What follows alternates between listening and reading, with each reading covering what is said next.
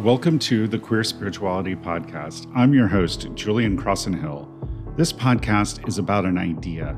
It's the radical idea that queerness is a gift and that the divine celebrates it rather than merely accepts it. We'll explore the special role that queer people are meant to play in the coming spiritual awakening. Through the lives and stories of queer people, we'll explore the many ways of approaching the divine and how the sacred reveals itself in everyday actions. Most of all, this is a podcast about love. It's about the love of the universe, it's about love between people, and it's about the love a community can share with one another. Thank you for joining me.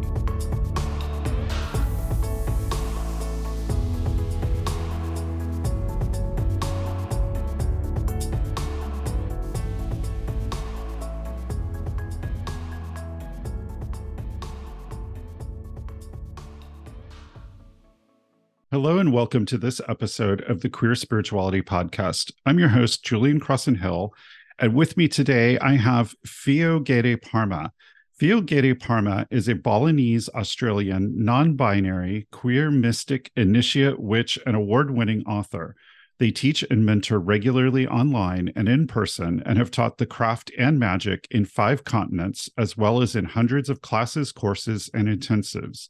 She is an initiate of Wildwood, Anderson Fairy, and Reclaiming Traditions. Welcome to the show, Fio. Thanks for having me.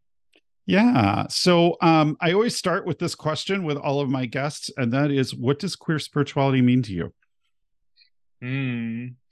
Well, I guess for me, it means deeply embedded and integrated sovereignty. I find that the term queer is vague enough and nebulous enough and liminal enough to be kind of radically and continually inclusive and embracing. But I do feel like it also has a boundary, but those boundaries are kind of around self-possession, sovereignty, and integrated expression. And for me, I guess it's spirituality, it's embedded, erotic, intimate spirituality that has infinite myriad forms and allows us to resist like cis heteronormativity, patriarchy, all of those forces of domination and control that subjugate life. And so I do feel it's inherently political in that way as well. And that might not look the way that people consider political activism or protest or resistance to look, but I do think it's about living one's life in some beautiful, brave way. Again, that looks so many ways. Like we could unpack this so many ways. Yeah, absolutely. I think it's interesting that you say it's inherently political, because I think that's a theme that has come up in lots of different places about, being queer just being inherently political and also inherently a form of protest or resistance. So I think that's interesting that you brought that up. And I like the idea of sovereignty in it as well, because that's really a powerful concept. So I want to zero in on something in your bio, which I'm really interested in, and that is you call yourself a mystic in your bio, and mystic means lots of things to lots of different people. And so what do you consider, or what is your picture of being a mystic? Yeah. So for me, mysticism, and I would consider witchcraft a kind of practical mysticism, is that is this deeply cultivated, intimately cultivated, perhaps, way of surrendering or being with the mystery, with the divine, with the spirits. That is maybe not contemplative, but it can be contemplative. For me, it's about direct intimacy with the mystery, and so I am there in and of myself as a divine being with divine beings with the mystery, and I am discovering or unfolding as wisdom and truth and love kind of directly because of that. So it's less about, I guess the mystic is always a bit esoteric. I guess the mystic is always a little bit off the kind of beaten path in a way. But then again, you could argue that all of these mystical paths have well-worn, well-worn, well-trodden pathways as well. But I guess it's less about there being any kind of middle person to direct your religious worship or even your sorcery or even your magic, and having this kind of direct intimacy with the mystery, that is a central part of how one exists in the world. Hmm. That's a really powerful definition. I think it's interesting that you say witchcraft is a practical path of mysticism, because I think usually you don't hear mysticism and practical sort of in the same sentence that way. And a lot of people have this idea that to be a mystic, you have to sort of like drop out of everyday Mm. living, sort of be a hermit, go live on a mountain, and really spend all of your time in this deep meditation and contemplation. So, um, I'd love to hear, like, how do people who have day jobs and have busy lives, how do they make room for mystical experience? Hmm. Yeah, I think most of the witches that I know and love and who I work with in the world, like we all have to deal with taxes and we all have to deal with passports and borders and, day or night jobs or whatever, paying rent, right? So we live in this world, as my friend Raven says, this constructed world. It's actually not even necessarily the real world.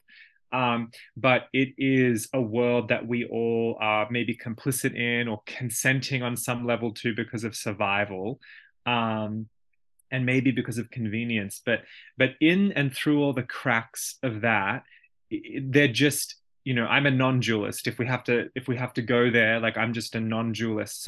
So I don't perceive there to be any qualitative difference between what people call the sacred and profane. I don't perceive or experience that difference.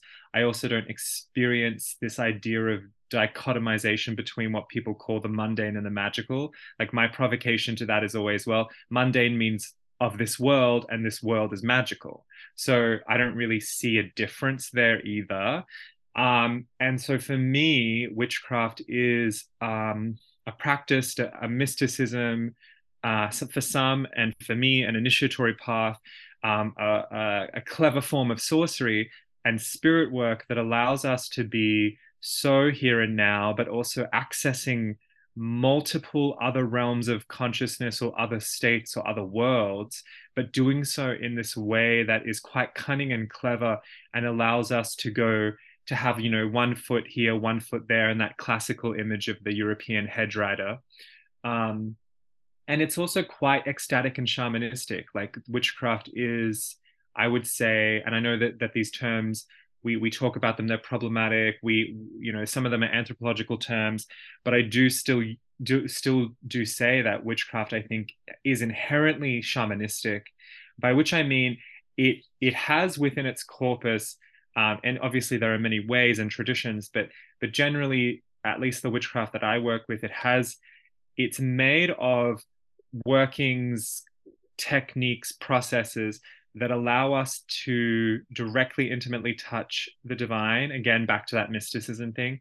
And it allows us to purposefully, ecstatically, and in some cases, like authoritatively, but in this interestingly surrendered state, weave with fate, weave with the weird, the ever unfolding, becoming nature of things. And so you can do that while you're sipping coffee. You can do that in a car. You like once you're in the practice of it, once you're in the cultivation of this, we realize that we can work with breath and the elements of life and the ancestors and the gods or familiar spirits that we are working with, and we can practice these clever tools and anchors and tricks to kind of just be in different states of consciousness and guide ourselves through it kind of artfully. And that is, I think, one of the definitions of magic from a witch's perspective, at least, is that artful negotiation and navigation of fate and the life force. Um, so it's actually completely relevant to the here and now, to the human life, village, town, city, field, farm. And it also comes up from the ground, it comes down from the stars, it's in the seasons, it's in the changing of the moon, as we all know. So it's in the guts and the blood and the sex and the spit. So the witch's magic is so primordial and so always at our fingertips at any given moment. But it also has immense capacity to open us to wild and primordial states of consciousness where we meet the great ones. And so it's deeply awe-inspiring. And that allows us to access more of what life can be. Wow. That there's so much there that I want to kind of like unpack because you just hit so many great themes there. So the first one I want to kind of hit on is, the idea that the world is an illusion and that there's sort of this consent process that we're all sort of out of convenience kind of living by these rules. Because particularly for queer people, and especially here in the United States where I am, they've sort of been under attack from political conservatives and things. And there's a lot in the world that doesn't work for many people. So how do we stop consenting to it, or how do we sort of challenge the status quo? Because I do like that you mentioned queerness as being inherently political, and I think that there's definitely a lot that needs to be changed. And how do we start to kind of create that change, or how do we opt out of the consensus of the way things are? Like it's super difficult, but we also, like students of history, even very recent history, or if we're paying attention to what's going on, there are groups and movements that have been in existence for so long who have been, performing acts of civil disobedience and protest and resistance. This is how, you know this is how most marginalized, oppressed groups of people get any form of civil rights, and this has been going on for decades and centuries. And Yeah. so I also turn and look towards First Nations and Indigenous communities, and sometimes there's a great deal of crossover with queer groups in that regard too. And I pay attention a lot to the deep kind of way that the elders of that community are able to stay, bizarrely to me, patient in the face of immense horror and systematic violence against their communities, and their stolen land, and that reality, and yet the complete, like almost just assured, ancestrally assured perhaps, that the earth and the land and the sky and the rivers will always remain sovereign unto themselves. And so the thing that the systems of oppression can't take from us is our dignity. It can't take our actual sovereignty. It can't take our breath. It can't take the vital things of life. It can kind of trick us into thinking that it can. It can, capitalism pushes us into like these states of nervous incapacitation, where we are just a kind of running on fuel, and we have no room to question. We have no room to protest. We're tired. We're exhausted. We are scared, and we believe that we can't change anything. But the reality is, huge things have changed in the world because groups of people have, sat in roads, or like tied themselves to trees, or sang in front of buildings for days and hours. And this kind of stuff, of course, I think we think it belongs to the 60s and 70s, maybe the 80s, but it still happens, and we can still organize in lateral ways, in ways that bridge this illusory gap between the so-called spiritual and the so-called mundane, and like bring all of our tools, like gathering together to, do healing rituals and sing songs to the ancestors. This is part of it. This is part of it. Allowing oneself to learn about their ancestors prior to maybe like Christian colonization or war. This is deeply part of how we remember who we are. Learning about the cosmos and the galaxy and the microbiology of things, and the mycelial network in the soil and through the air and the trees. Like all of these learnings can inspire and provoke humans to remember how deeply connected we are. And again, that shows us that our mysticism and magic is so immediately practical. And so I would say that learning, the reason I teach magic and witchcraft publicly is because I do believe that those tools have immense utility and proficiency in this world. I don't think of magic as something that you go to as a last resort. I think of it as an absolute strategy. Um, and so there's all kinds of ways that we can look at our magic and ritual. It's especially from the queer lens. I think the queer lens is deeply enchanted. Um, and as I said yesterday on a class, in a successful spellcraft class I was teaching, I reminded everyone in that class that, most humans on this planet are animists. Most humans on this planet understand that spirits are real. Most humans on this planet pray to their ancestors. So I think a lot of Western people think that that's all forgotten and like as if some small group of people are doing that. That's not true. Most Yeah. humans. So I like to kind of reorient people to the reality. And then I think that's quite inspiring. And I do think that there's a renaissance right now of magic and spirit work and ancestral work in the West. And so this is coming at a time when we need to feel a sense of that we belong to each other, that we belong to the land, that we belong to the elements of life, so that we can draw from this solidarity and that we can resist, and not just resist, but conjure forth visions of ways it can be. We learn from the past and we dream into the future. And there are just so many artists and activists and elders and descendants and all of these people right now who are doing such amazing art and a provocation. And really, we just need to turn our attention to them and get inspired and just start kind of implementing the small steps that contribute to the big vision. Yeah, definitely. I love that you brought up that, more people believe in spirits and ancestors than don't. And so, Westerners, we tend to think that we're the norm, that we're the majority, Mm-hmm. and we're really not.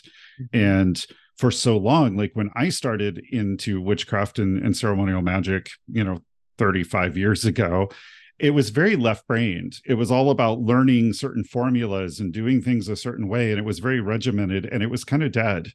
And I love that that has started to change, that people are throwing out the book a little bit and Mm-hmm. kind of experiencing the divine in a very real way instead of like just sort of repeating memorized phrases and doing these rituals by rote. It's a lot more organic and a lot more intuitive, and there is a lot more connection. So I definitely think that pendulum is swinging even in the Western world. So hopefully it'll continue coming that way.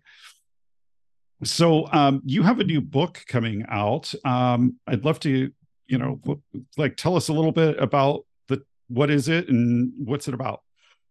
I mean, it's honestly about a lot of what we've said. So, the book is called "The Witch Belongs to the World," and its subtitle is "A Spell of Becoming." And it is I've had it's my seventh book, and it's through Llewellyn, and it is my first book that I've written alone in over a decade. So I also write books with my colleague and dear friend Jane Meredith. Um, and this book, the last book I had written on my own came out in 2012. So that was Ecstatic Witchcraft. So this book is like the distillation of my ethos, thesis of the craft as an ecstatic, sorcerous, mystical, transgressive, queer phenomenon. Um, I'm actually paradoxically very traditional and very experimental at the same time. And perhaps those things are not different. Perhaps that duality is also a colonized way of thinking, because to a lot of indigenous cultures, and I count my father's culture as a part of that broad swathe, like experimenting and innovating is actually an intrinsic part of tradition. um, and so like the way I look at the craft, I have studied four traditions of the craft and worked with many witches and spirit workers of various kinds. And I was raised in a family of spirit workers. Um, and so I look at like everything I said about like kind of like beginning to work to understand and actually feel the reality that everything is divine, that all is sacred, that everything is vibrating with sensual, erotic, intimate, power. This book gives you practical and poetic ways into that. I firmly, I think it's Starhawk, and in her first book, The Spiral Dance, she said something that stuck with me when I was younger. Like, witchcraft is not a religion of dogma or text; it's a religion of poetry. Hmm. And I really firmly believe that that is true. And poetry doesn't always have to be this stuff that we read off a piece of paper. Poetry is how we sing, how we move through the world, how we dance, how we relate. But there's this rhythmic, intimate sensuousness about what is poetic. It links us together. So the book is about all of that.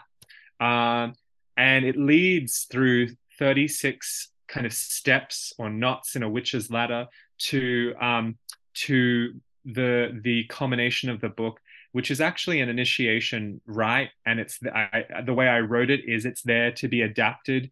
I said something like you may have had formal lineaged initiations, you may have had initiations from your biological family or adoptive family, you might have had initiations directly from the spirits, which is arguably the most primal way of initiation.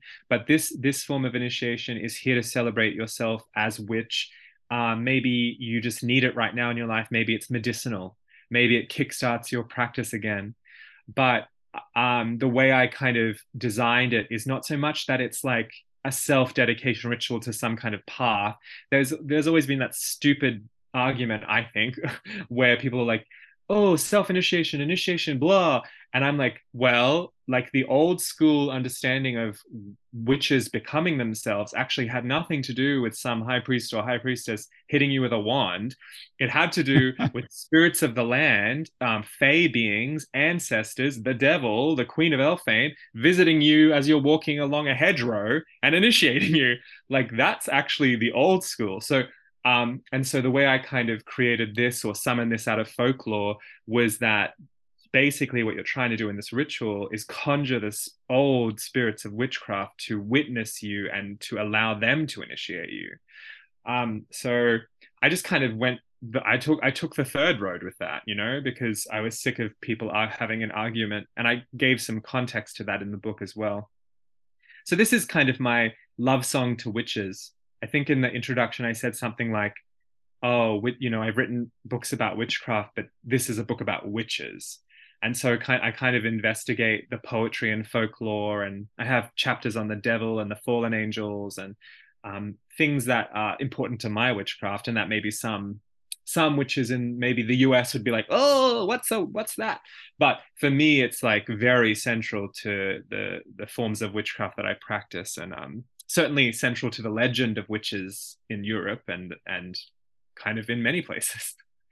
Sure, absolutely. And and as they say, one culture's gods are another culture's devil, right? Sure, So sure.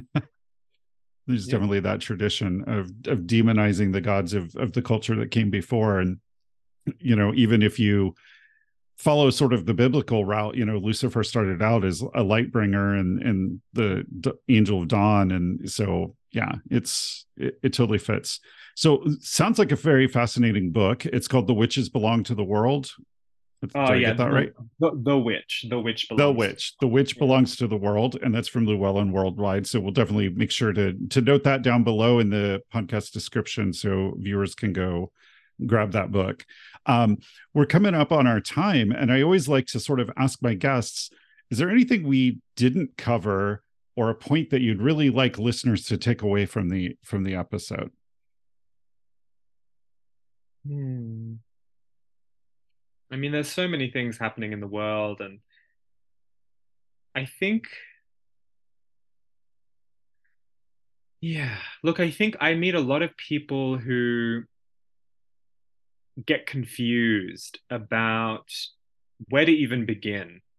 And my if they're talking to me and they're kind of trying to get my perspective, which I generally try to give, I say the same thing in different ways, but I basically say, look, one day you might find a human teacher or a coven or a group or a tradition that you absolutely resonate with, but until that time where it's like a absolute yes, this is for me, the like maybe direct the curiosity and the willingness into, who are you, like who are your ancestors, as much as you can know about them. Obviously that's very complex. Some people are adopted out, some people are moved around by the state, some people have ancestors they don't want to know anything about.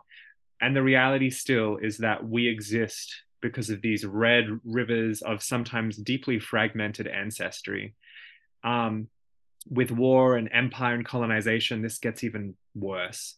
But until we start to really do like the deep dive into the ancestor work, and this is not just about names and humans and their political and religious affiliations or their or even their ethnic cultural identities. Like this is about like the rivers that influence us. And so this is also about understanding the histories of colonization and migration. This is the stuff, this is the ancestry of our current ravaged world. That we can read about it, that we can listen about it. There's so many smart people out there who've created resources for us to listen to and read and engage. Some of those resources are in the form of ritual, in the form of prayer, in the form of protest, in the form of film, in the form of art, in the form of secret groups. So, so like open yourself to those synchronicities.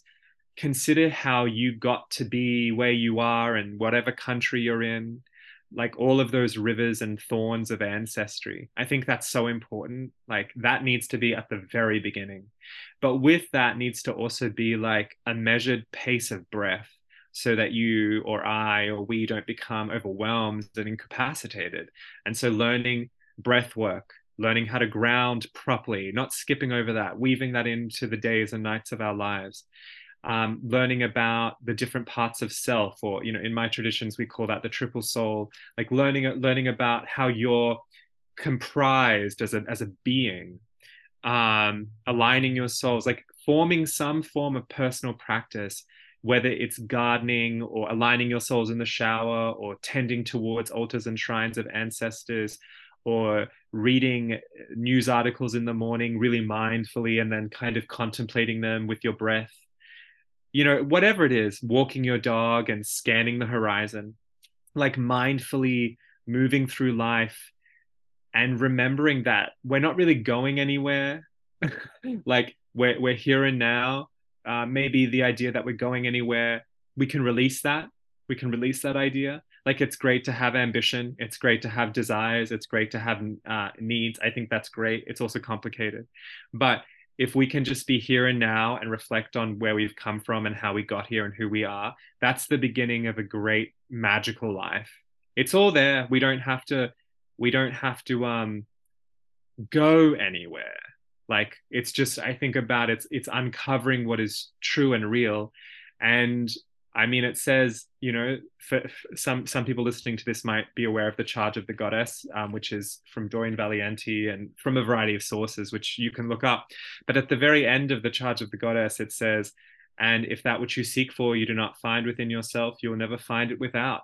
For behold, I have been with you from the beginning, and I am that which is attained at the end of desire." So I take that to heart. I feel like that is one of the most profound pieces of ritual poetry that I've ever come across. And it's really, moving because I'm like, well, it's all here. I don't have to do anything. I'm not sinful. I'm not broken. I'm not I'm whole and complete unto myself. I am sacred. I am divine.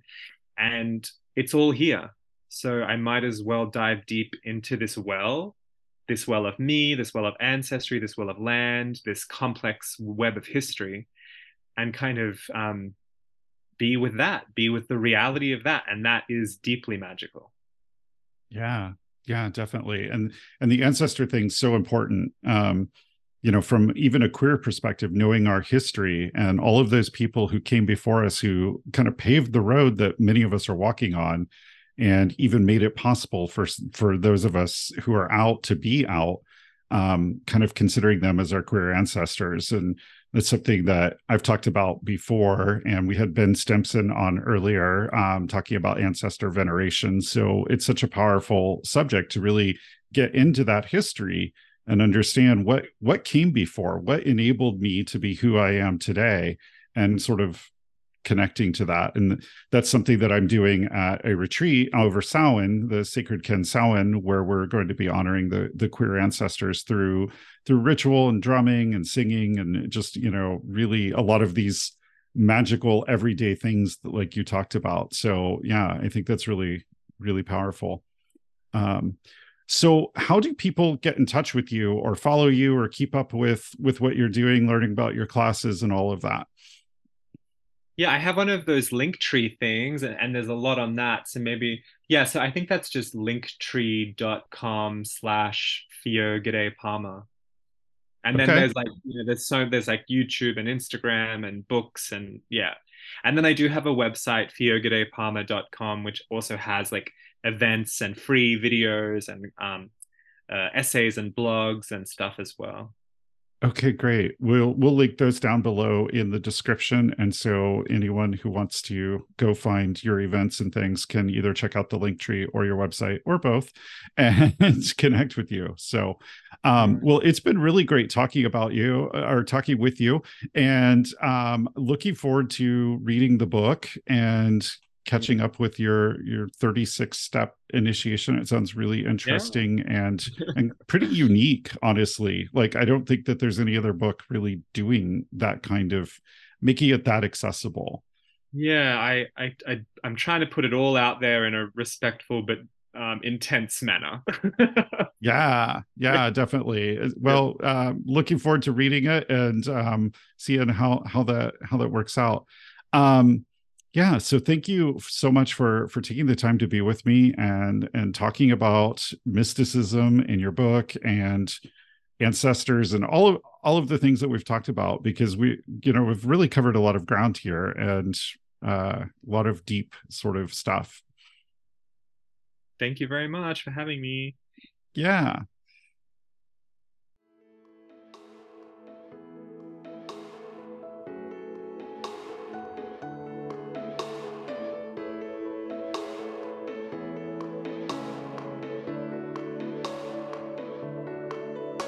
Thank you for listening. This has been the Queer Spirituality Podcast with Julian Crossan Hill.